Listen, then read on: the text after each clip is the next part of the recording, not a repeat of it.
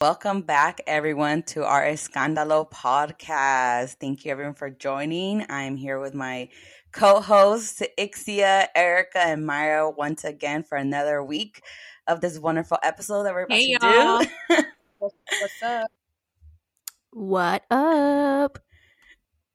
So right now, don't forget to follow us on our Instagram, which is escándalo_podcast, our Twitter, escándalo pod, and then our TikTok, forgot about that, our TikTok as well. We will be posting there too. So follow us along and keep following us, subscribing, listening to us, sharing our episodes. And right now, for this episode, for this week, we will be talking about BIPOC in the workforce. So meaning Black, Indigenous, and people of color for the workforce, and how that looks like for us, especially as for us that we identify as Latinas, and how that looks for when we are starting to go into the workforce and finishing up as an undergrad or even high school, in a sense, for us to where to start, right? Where to start where we're trying to find work, especially something that we're interested in. Maybe it could be working for human services, working in a school, or even trying to start our own business. Like, how do we establish that, especially being first generation, because that's something that we all could identify to.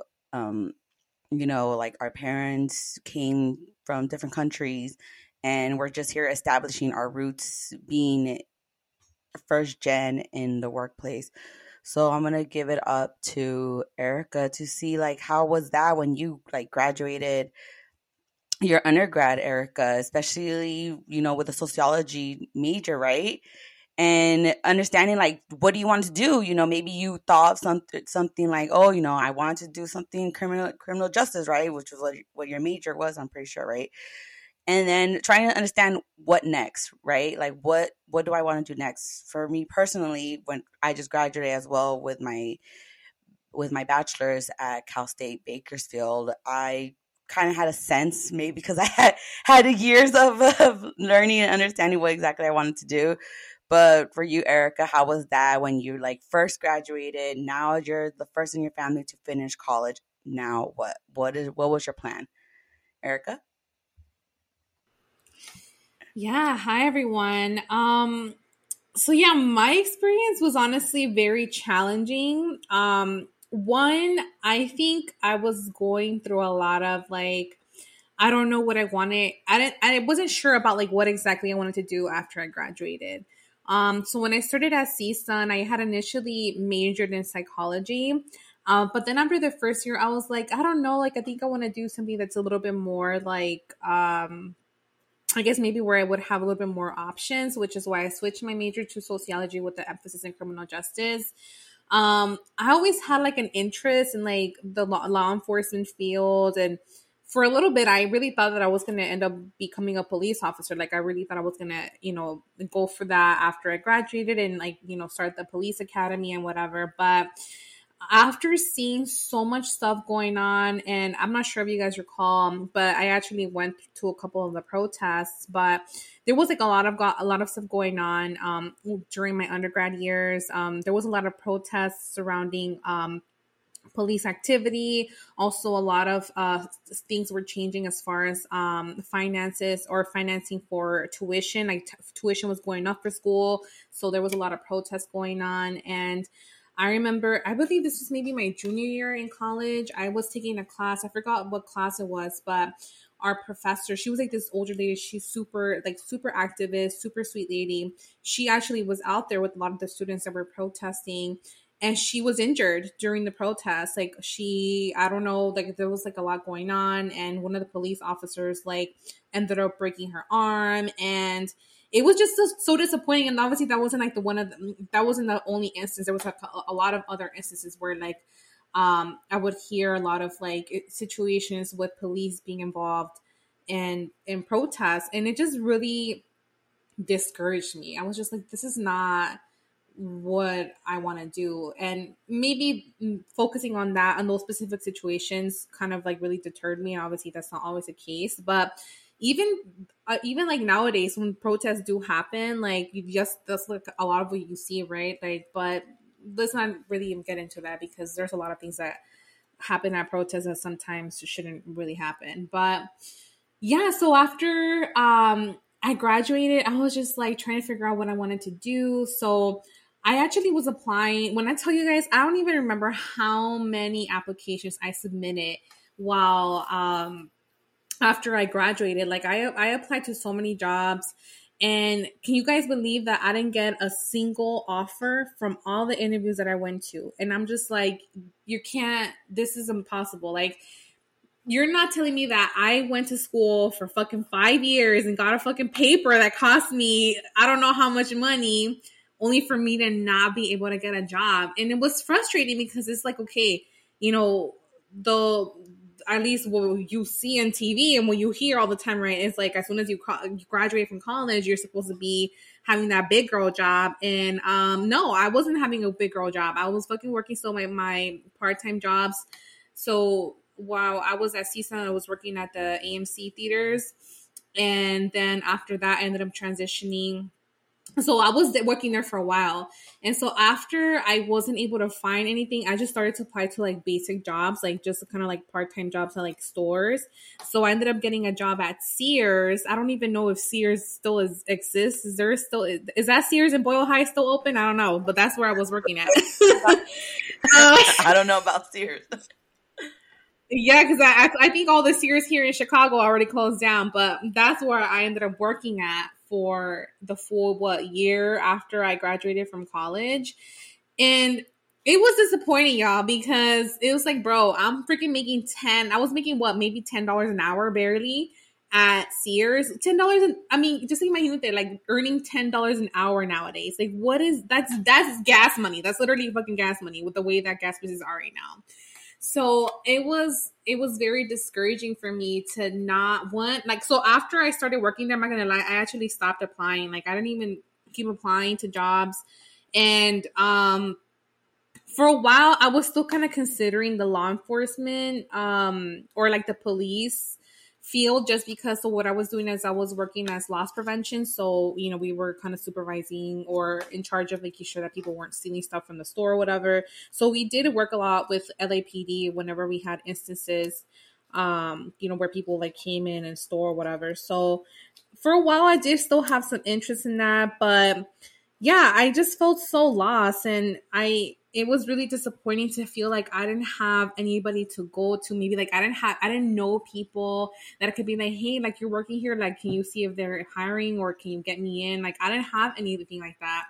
And I don't know how it was for all of you guys. And I feel like maybe for the most part it was kind of similar to my situation, but maybe not the same, but almost around there. But yeah, it was really frustrating. And it wasn't until I came to Chicago. I remember when I came to Chicago for grad school, I started to apply to jobs because obviously like I needed to get a job to support myself.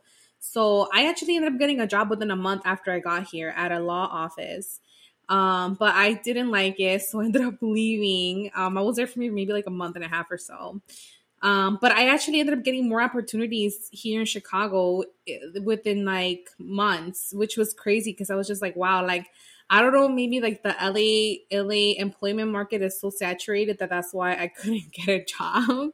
But yeah, it was honestly very challenging for me. And even like, and right now, like if, you know, I ended up leaving my full-time job because I'm pursuing other careers, right? But I think it's just like when I see how much things have changed and like what other opportunities are given to students, even like students while they're in high school, it's just like, wow, like I wish I was presented those things so I could have thought outside of the box while I was in high school.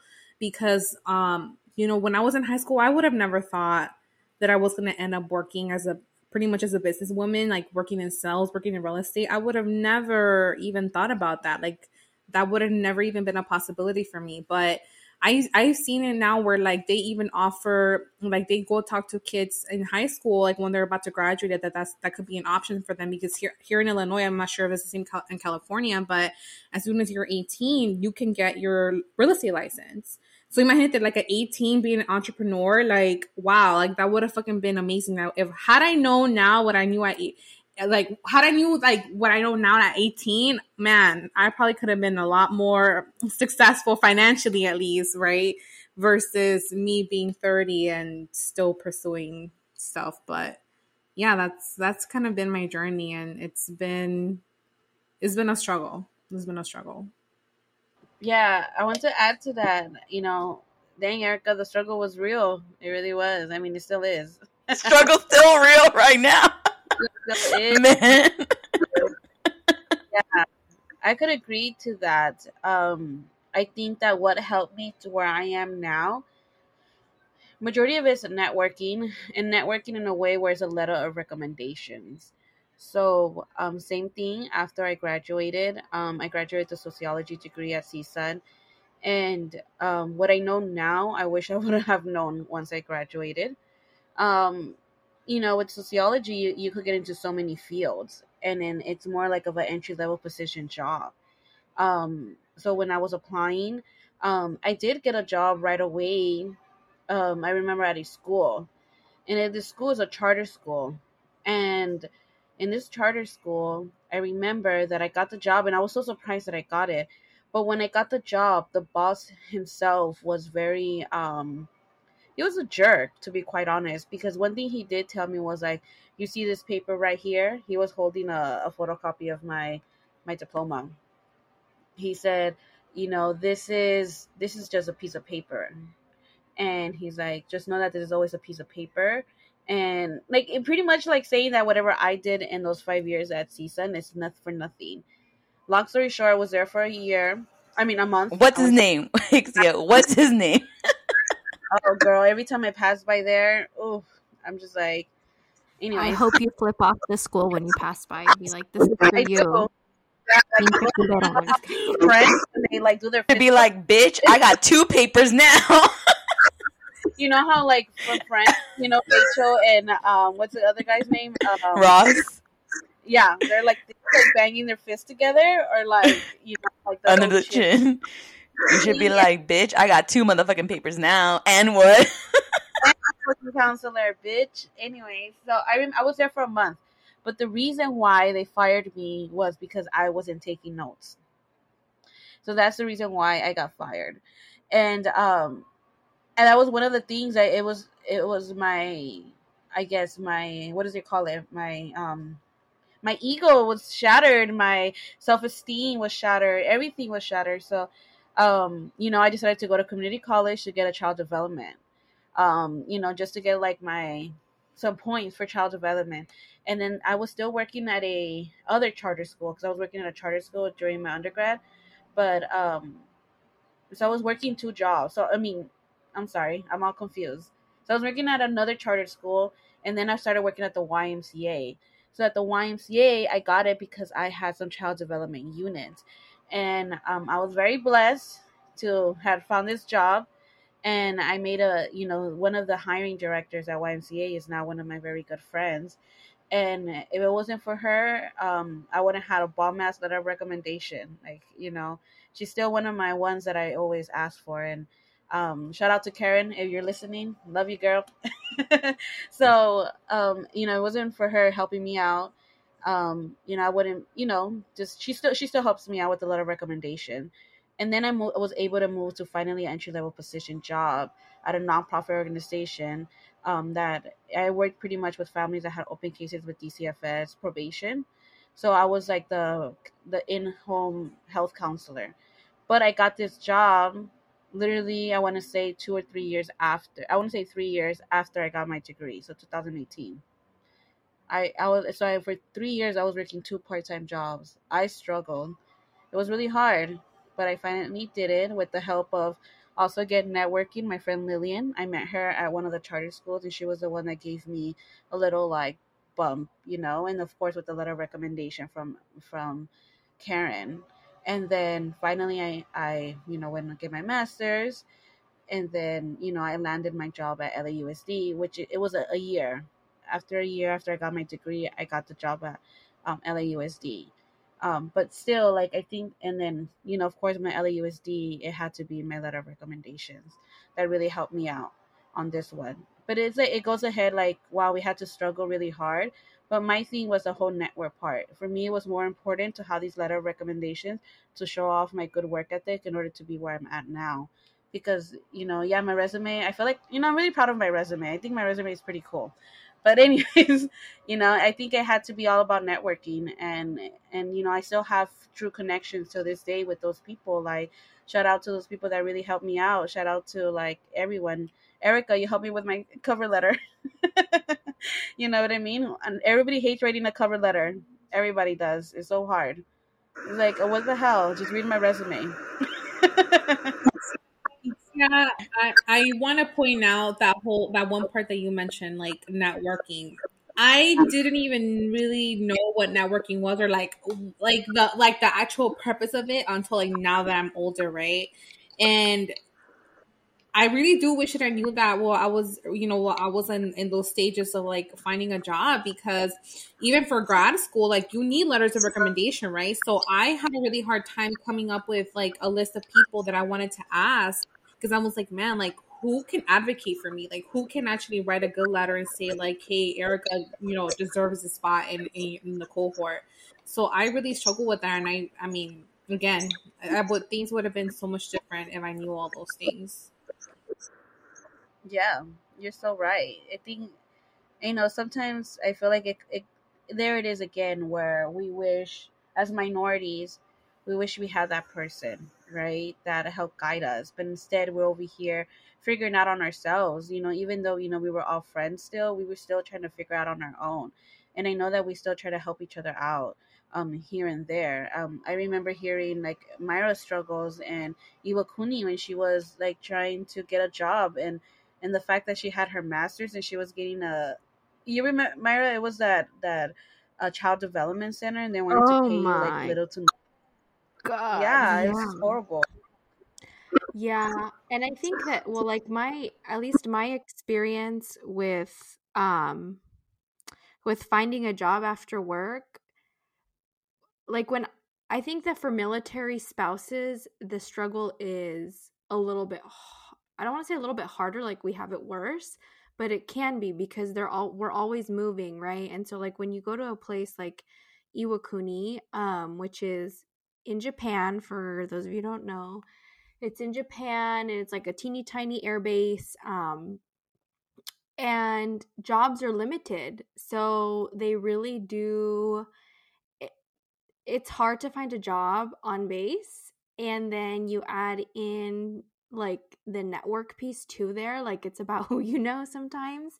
And sometimes, at least, okay, this is like what I've heard, that because certain people are married to a certain rank, like your husband or your wife or your spouse or your partner is a certain rank, sometimes they won't even look at your resume, because when you apply for jobs, you have to put how you're, like, if you're a spouse, and what the rank of your spouse is, because some spouses, like if they're married to, I think, I want to say, I don't remember the rank, but a certain rank and above, I think it's like a lieutenant colonel or colonel, not even colonel, but I think like, I don't know, somewhere up there, right? A high ranking officer, you're not allowed to work on base because your partner makes too much money.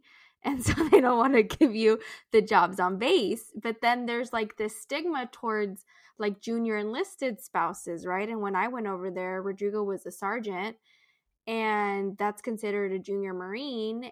And they're like, oh, she's probably, this is what I'm thinking, but this is kind of what I've heard through the grapevine in the military community. Oh, she's probably a little ratchet because she's an enlisted spouse, right? And it's like, little do you know, I have my fucking master's. But like, I guess when I came back here to when I came back to the US and I was applying to jobs, um, I was really like surprised that I got offers from every single job that I applied to. Like, and that was because I think that I had gotten to the point where I was a little bit more confident in my abilities. But also, I think that the name of where I got my master's from really helped. Like, not even gonna lie. Like, people like, oh, you went to Pepperdine? And they're like, oh, and they think that it's like, oh my God. And I'm not gonna lie, like, my education at Pepperdine was pretty good. But I think that also has a big impact, right? And I think of like all of the people who aren't given those opportunities to apply to schools that are maybe more quote unquote prestigious, or like the Ivy League schools, right? Versus a state school, and what that, like, the stigma that carries, even though it shouldn't, because sometimes the education that you get like at a state school is even better than a private school, right? But I don't know if I'm going off on a tangent here, but yeah. Military wife life, or military No, you're making life. Yeah. Go ahead, Diana. No, so I'm just like confused. So they basically, going back what you said, Maya. So basically, depending on what your husband rank is if they're gonna hire you or not. Like saying, "Oh, you don't need the money. We won't hire you even look at your resume." No, so they're not allowed to. So if your husband is like a certain rank and above, you're not allowed to apply for jobs on base, because your well, and I shouldn't say husband, right? But if the enlisted service member, so the person who's in the military, is a certain rank or above, is if you're applying to a job, you're not allowed to like, they can't hire you, because that person, that service member is too high up on the rank. So not only are they already making a lot of money, right? But then you have a spouse who's also getting government like funding, I guess. And I might be wrong, but this is true. Like, if once your partner hits a certain rank, you can't work on base. So that's why a lot of officer spouses don't even work, like especially the high ranking ones. They don't work on base. And when you're in Japan, like, that's all you can do is work on base, right? So you have all of these spouses there that are there because of their active duty military spouse, and then you're like fighting for jobs, and it's a hot mess out there. But shout out to all of my MCCS friends that listen to this. We made it. They know the struggle. They know the struggle too. Yeah, dude, the fucking struggle is real in the military community. But once you get into the civilian sector, like out here, I feel like for me it was a little bit easier coming back, because I already had that opportunity. And it really, honestly, what it took was for my boss who was in the Marine Corps. He was in the Marine Corps, and he saw how much his wife struggled to get a job when he was a junior Marine. And so I think that him being able to notice that and see, like, he told me, he's like, I know that you just took whatever job came at you, because there's like a whole bunch of it's crazy out there. Like, if you apply once and you quit your job, then when you apply again to another base job, it's harder for you to get an interview because you've already been employed. And so that's what he saw. And he was like, but I noticed that, you had your master's degree, and it's probably because you were overly qualified for a really low paying job. And I was like, yeah. And he's like, I remember when my wife was in that position. And so if it weren't for him, like, knowing how hard it is, I think that I probably wouldn't have been able to find a job in that time frame that I was there. At least a job in my field, and then that job opened up so many opportunities, because it's like, oh, I can put on my resume that I worked for, like, Department of Defense, because technically it's Department of Defense funded, like, federal employee, bitches. We like can't touch me, especially because you worked in a different country, Japan, so that even probably looks good too on the resume. They're right? like, she's cultured. Ooh, she is diverse. And that's, what? That's what my current supervisor said now. He's like, you probably, like, have traveled. You're probably well traveled, huh? I'm like, hell yeah. That's what it is, right? That's what they look into. Oh my gosh, just thinking about it. Yeah, so for me, I just graduated, and I was looking for work probably, I want to say around like March or even April, like March and April, that in that time when I was like about to graduate, I'm like, oh my gosh, I gotta find work, I gotta do this. And my husband was like, no, you don't have to, you just chill. But like, no, I need to. I've been at home for too long, just me personally. Like, I just need to do it for my mental health. And then I just started applying, and then, man, it was hard. I put Indeed, if you want to look at my Indeed, I think I put like over 80 applications all over, just like literally all over. And then some of them don't even look at them because you could see who viewed or what if the employers viewed, if they accepted the view or they rejected and went somewhere else. But like I put like a lot of application. I'm just like a mad woman, like I gotta do it. I gotta apply for work. You And then know, it wasn't until like I was like, mm-hmm, oh, sorry, Dan. I didn't mean to cut you off, but I was going to say, like, you know why that happens? Because why? these hiring companies, like all of these companies that, like Indeed or like Department of Defense or like the DoD jobs or whatever, right? They'll take your resume and they'll go ahead and they'll have a computer pick out like keywords. So your resume has to have the keywords that they're looking for in order for you to be able to even pop up on the radar. And that's shit that we So like I have a nobody tells robot us. criticizing my work. So I have a robot literally criticizing my Yeah. work. Uh-huh. That's exactly it. That's what it is. But then like my thing was, so when I finished, so the good thing about my high school, I'm going backwards now. So the good thing about my high school is was I was basically an aide for the career center, and there it will help me find jobs. And then the advisor for the career center was like, "Hey, we have this program for low income students to work and get credit, and you'll get a paycheck as well, and you'll work like probably like 4 hours after school, right?" So I did that my senior year. So that's how I got more experience. Actually, like that was like my first real paycheck job that I got. And then from there, so then I worked there at the school, and then from there I just started working more and literally started just working everywhere and anywhere I can. And then I was just more established more with working with kids, working with families in that sort of sense. But yeah, like working and then again like applying for jobs like that, I was like, man, it's tough.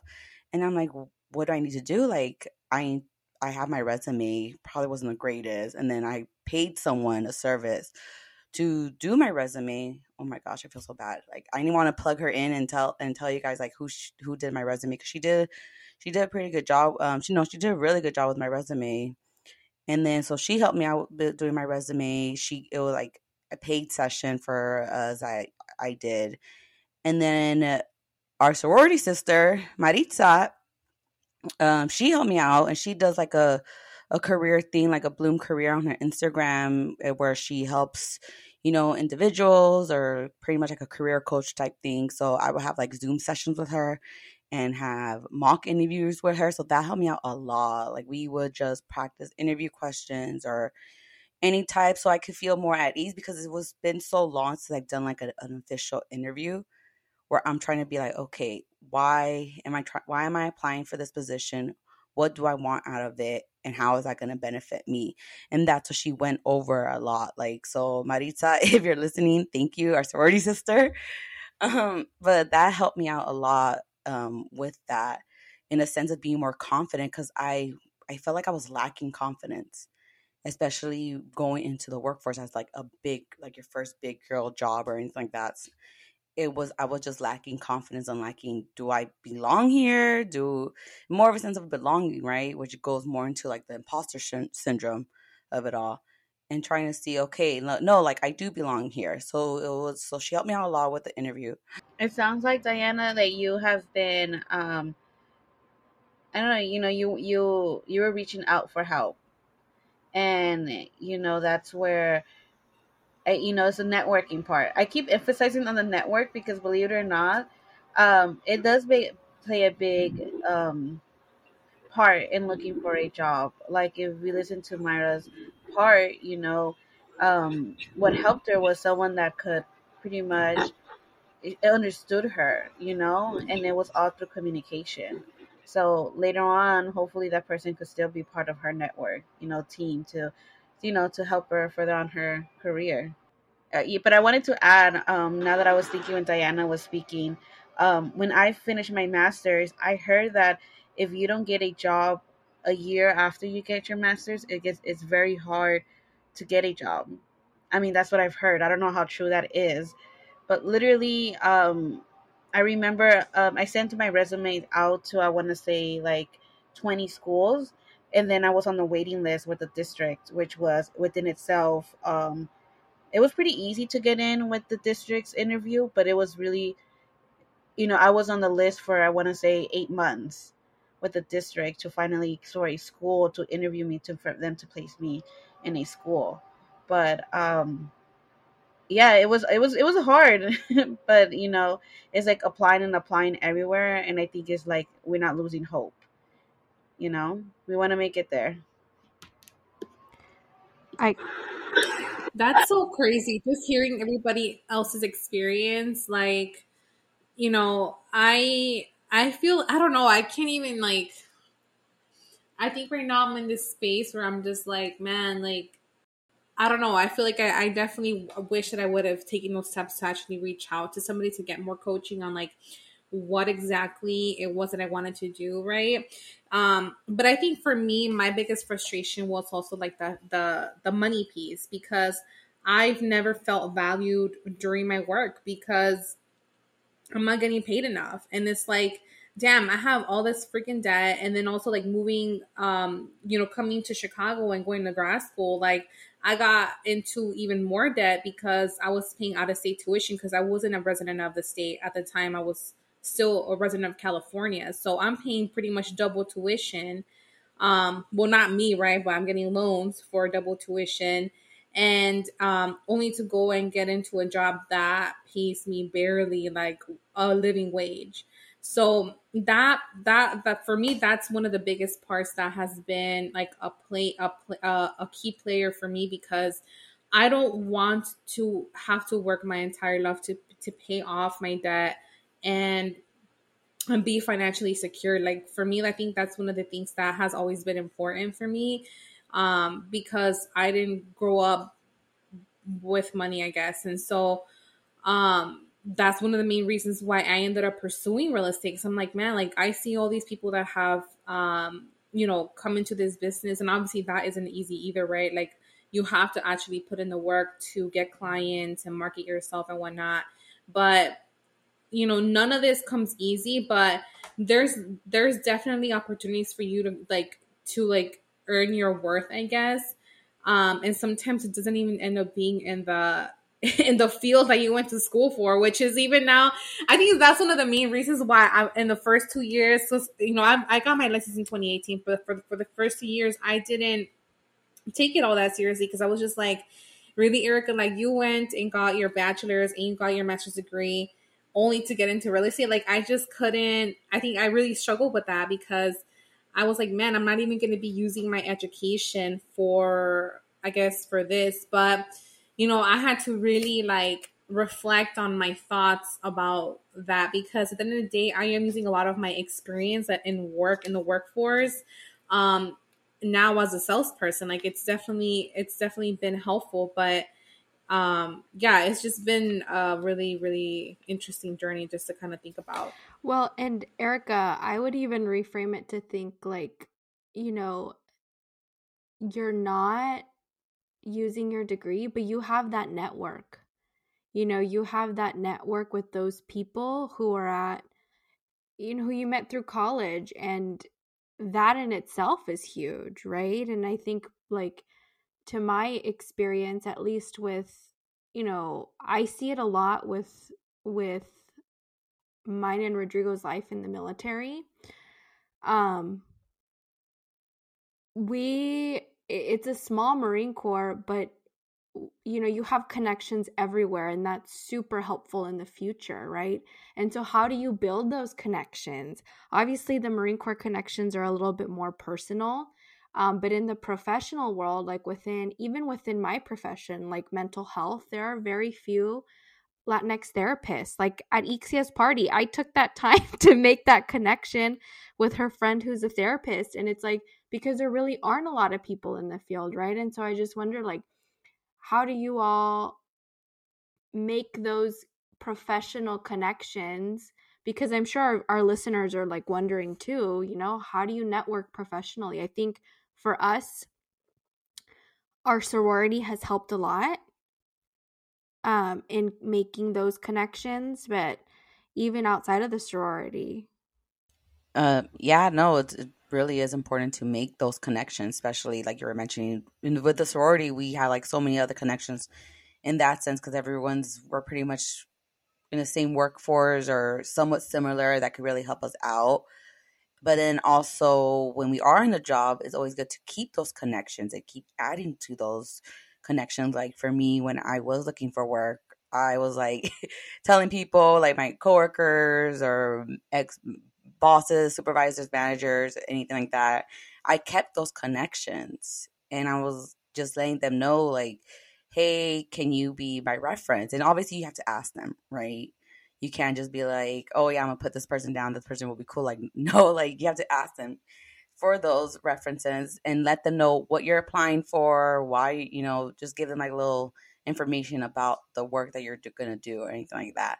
But yeah, it's always good to keep those connections, keep adding to it. I think that will be helpful for anyone. Even if you just met that person like one time but you felt like a good vibe with them, get their number, get something, get their social media handle, get something that you're able to connect with them in the future. Like, oh my gosh, I remember so and so mentioned this. Maybe I should hit it. And don't be embarrassed. I mean, it could be intimidating, right? To be like, oh my gosh, I haven't talked to this person in so long, and then I'm just gonna be asking for this. But like, no, like the same way it's gonna go back around. You're gonna get someone that's gonna be probably messaging you or trying to connect with you in some sense because it's who you know now, right, in the field or anywhere in the workforce. It literally is who do you know that could get you in and who do you know that will help you out, right? Because yeah, you're applying for these jobs, but if another person comes in like, hey, I have this so and so person that would be good for this position, they're probably gonna go for that sense. Or maybe your interview or resume was good, but then that one has that connection already and someone's advocating for them in that job force or anything like that. It literally is who you know and keep building that up, especially on LinkedIn. Just start, I don't know, following people or liking people. That's what I was doing too sometimes too. Like trying to see like, hey, who could help me out? That literally. Yeah, Oh, sorry, go I ahead, was Isia. good. But sorry, I just remembered something. Myra, you were talking about sorority sisters. I know all of us do, but I just remembered. How can I forget? One of our founding sisters, um, Anna Luna. She's a counselor, and she kind of gave me a little like preview of a day in a counselor. So shout out to her. She really helped me Yeah. out. So literally, Yeah, ours. and shout out to Ixia. Sorry, Ixia, for cutting out, but shout out to Ixia because I got a job at the YMCA because of Ixia, because of who you know. I know, yeah, I know the director. So if anybody's looking for a job, let me know. I just gotta see your resume first before I put in the word for you. You know what? It's crazy because honestly, I wish I would have taken that networking piece from the sorority more. Honestly, like after my first year of being active, I was so overwhelmed with like school and working that I didn't take advantage of like reaching out to people. And I feel like that's still something that I struggle with till this day, but that's also because I'm a very introverted person. I just like, I don't know, I just really struggle with meeting new people. And so I actually pushed myself to go to a networking event. I don't know if it was last week or the week before. And I went by myself. I purposely made myself go alone so like I can like force myself to talk to new people.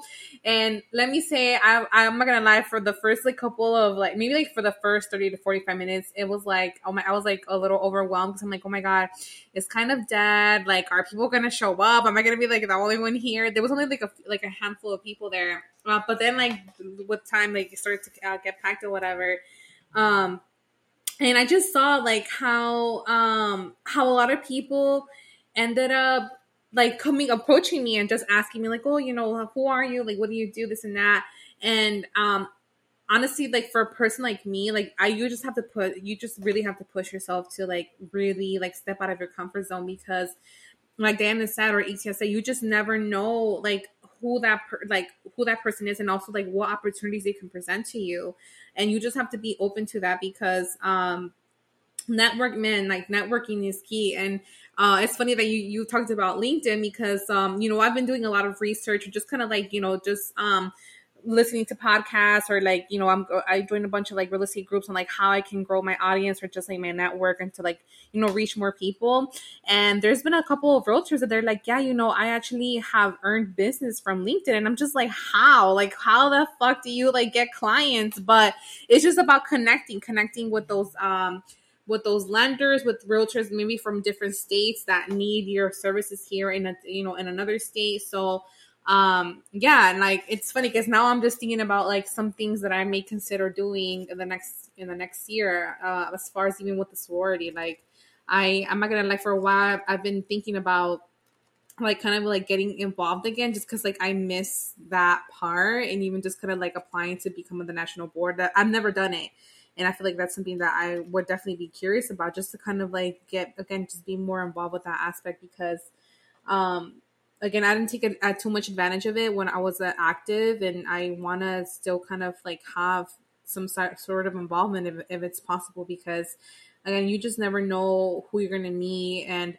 I've seen so many, like I follow a lot of our sisters from different chapters, even if I haven't met them personally, or I don't know them per se on a personal level. And I just see them become so successful in their fields. And I'm just like, wow, like it's kind of like even an honor to like know them. Because it's like, you know, if somebody ever says like, hey, do you know somebody that works in the beauty industry or marketing or whatever, and I'll be like, oh yeah, like I have a sister that, you know. So it's just really cool to kind of have that aspect. Yeah, like I always say, like, oh my gosh, my sorority sister's this and this. Oh my gosh, my other sororities are from this chapter's this and this. You know, I always try to put that plug in there too.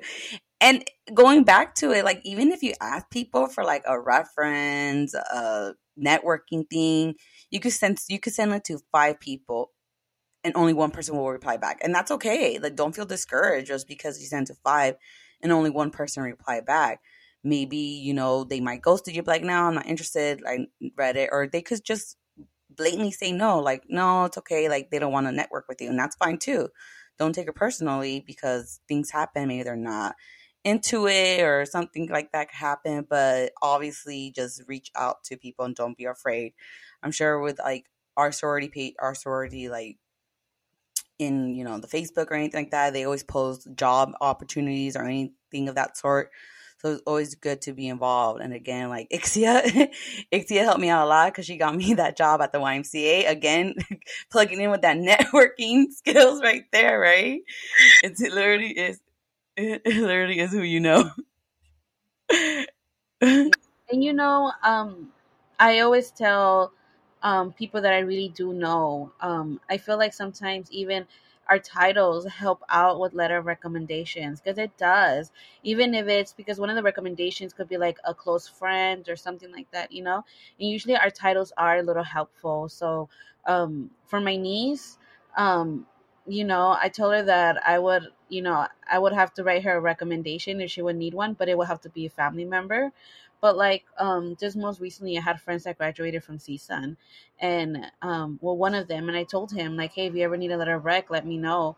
And I think that it means a lot to know that if you have someone that's willing to write your letter of rec, it's, you know, less stressful, you know, because like Erica was saying, it's really hard to find someone to write your letter of recommendation.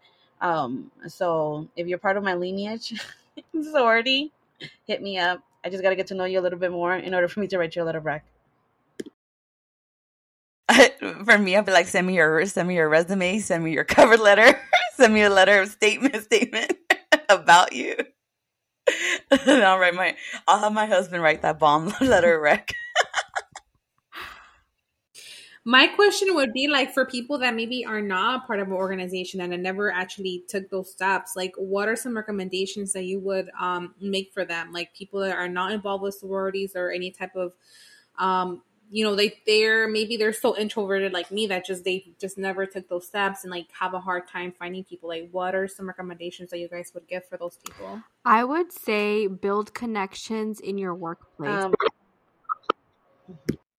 Because, every workplace, well, it depends, but build connections with your supervisor, build connections with your coworkers. I think that all helps a lot, because those are all potential letters of rec, but also they could help you network too. They can, if your workplace has like committees and things like that, join those committees and branch out from your team and kind of get to know other people within the company or organization. I think that's super helpful.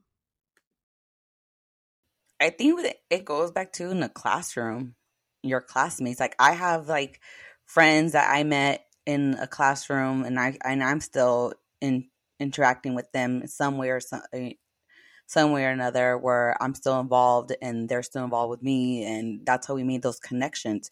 Being involved, or having the courage, or don't be fearful to ask either your excuse me, I'm blanking out, your professor, asking the professor for a letter of rec. My professor, I built a relationship with her, and she was like, if you ever need any letter of recommendation, if you ever want someone to review your resume or anything, if you ever want to practice for interviews, let me know. Here's my personal email. So I was very grateful for her for doing that, because I was like, okay, I'm going to save it, and I'm going to still be kind of interacting with her as well, even with my other professor too.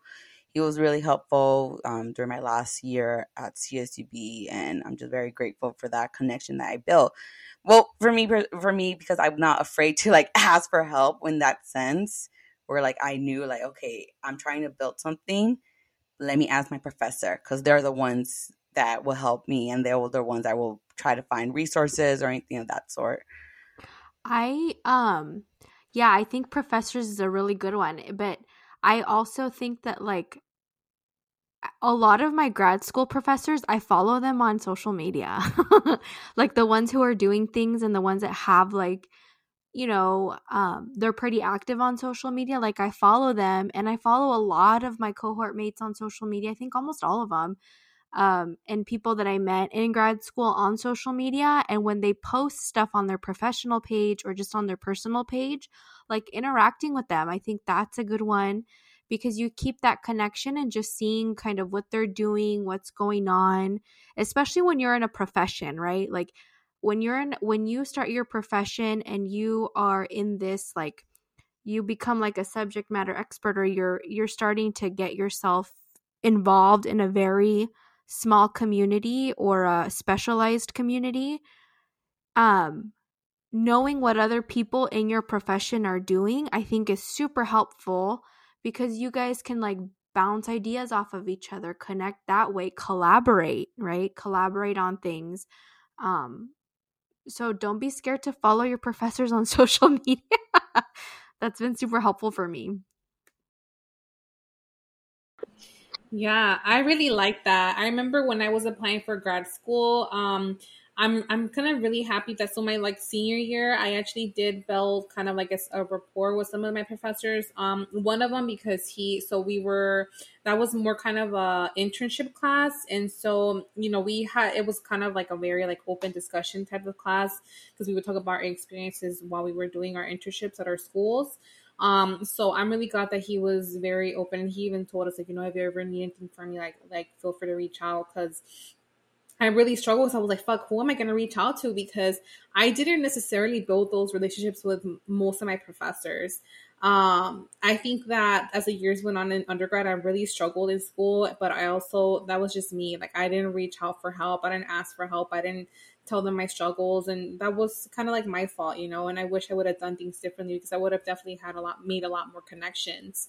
But I'm just thinking about like all the different things that there are. Like, there's just so many resources now on campus. Like, for our BIPOC people, there's a lot of minority groups. There's like I know, like here at UIC, where I went to my grad school, they have like a Latino like grad school kind of like organization. They have all types of organizations, so you can always just join something, reach out to people. There's a lot of different networking groups now that you can join.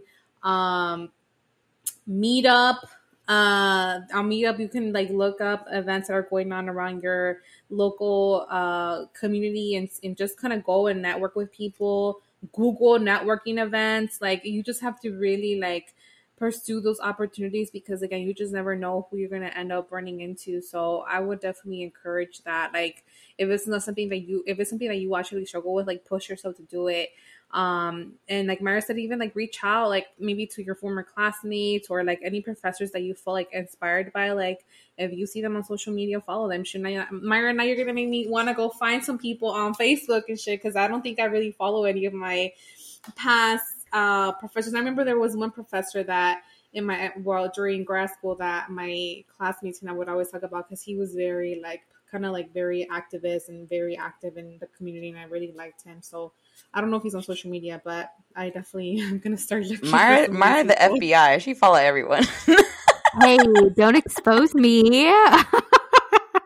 No, but it's really helped though. Like, it honestly, it has. Like, just keeping those connections, or even if they like, because I feel like your social media is a reflection of who you are to an extent, right? So you're out here posting things that you're interested in. And I remember when I interviewed with one of my professors for a traineeship, he followed me on social media, and he's like, I know that you're like you're very pro social justice. You're, I've read your work, and I think you'd be a really good fit for our clinic. And that's how I got my traineeship. Because I was posting stuff on social media, and he was like interacting with it, and he knew kind of where I stood with mental health and like just my overall who I was. I think that helped, right?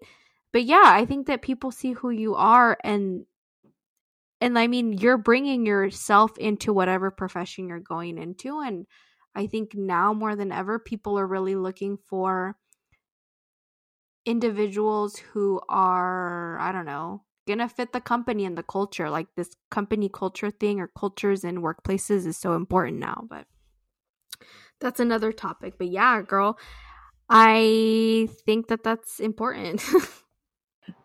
I wanted to add, it's right. I think it's all about networking with those people, right? For me, what helped me, and this is gonna be my last thought. What helped me was, I think I'm very social. I talk a lot, and I feel like not to brag, but I think I'm really good at company. No, I'm just kidding. But it just happened to that I had made a great friendship with, my pretty much my boss at YMCA. And then on my other job, I became very good friends also with my supervisor in the mental health field. And it was a blessing in disguise, And then right now at this current job that I'm at, I made a connection with one of the admins, and, I feel like if it wasn't for these people, and they also struggle along the way, and they know the struggle, they also put out, and they also help others. So, it's just passing the baton.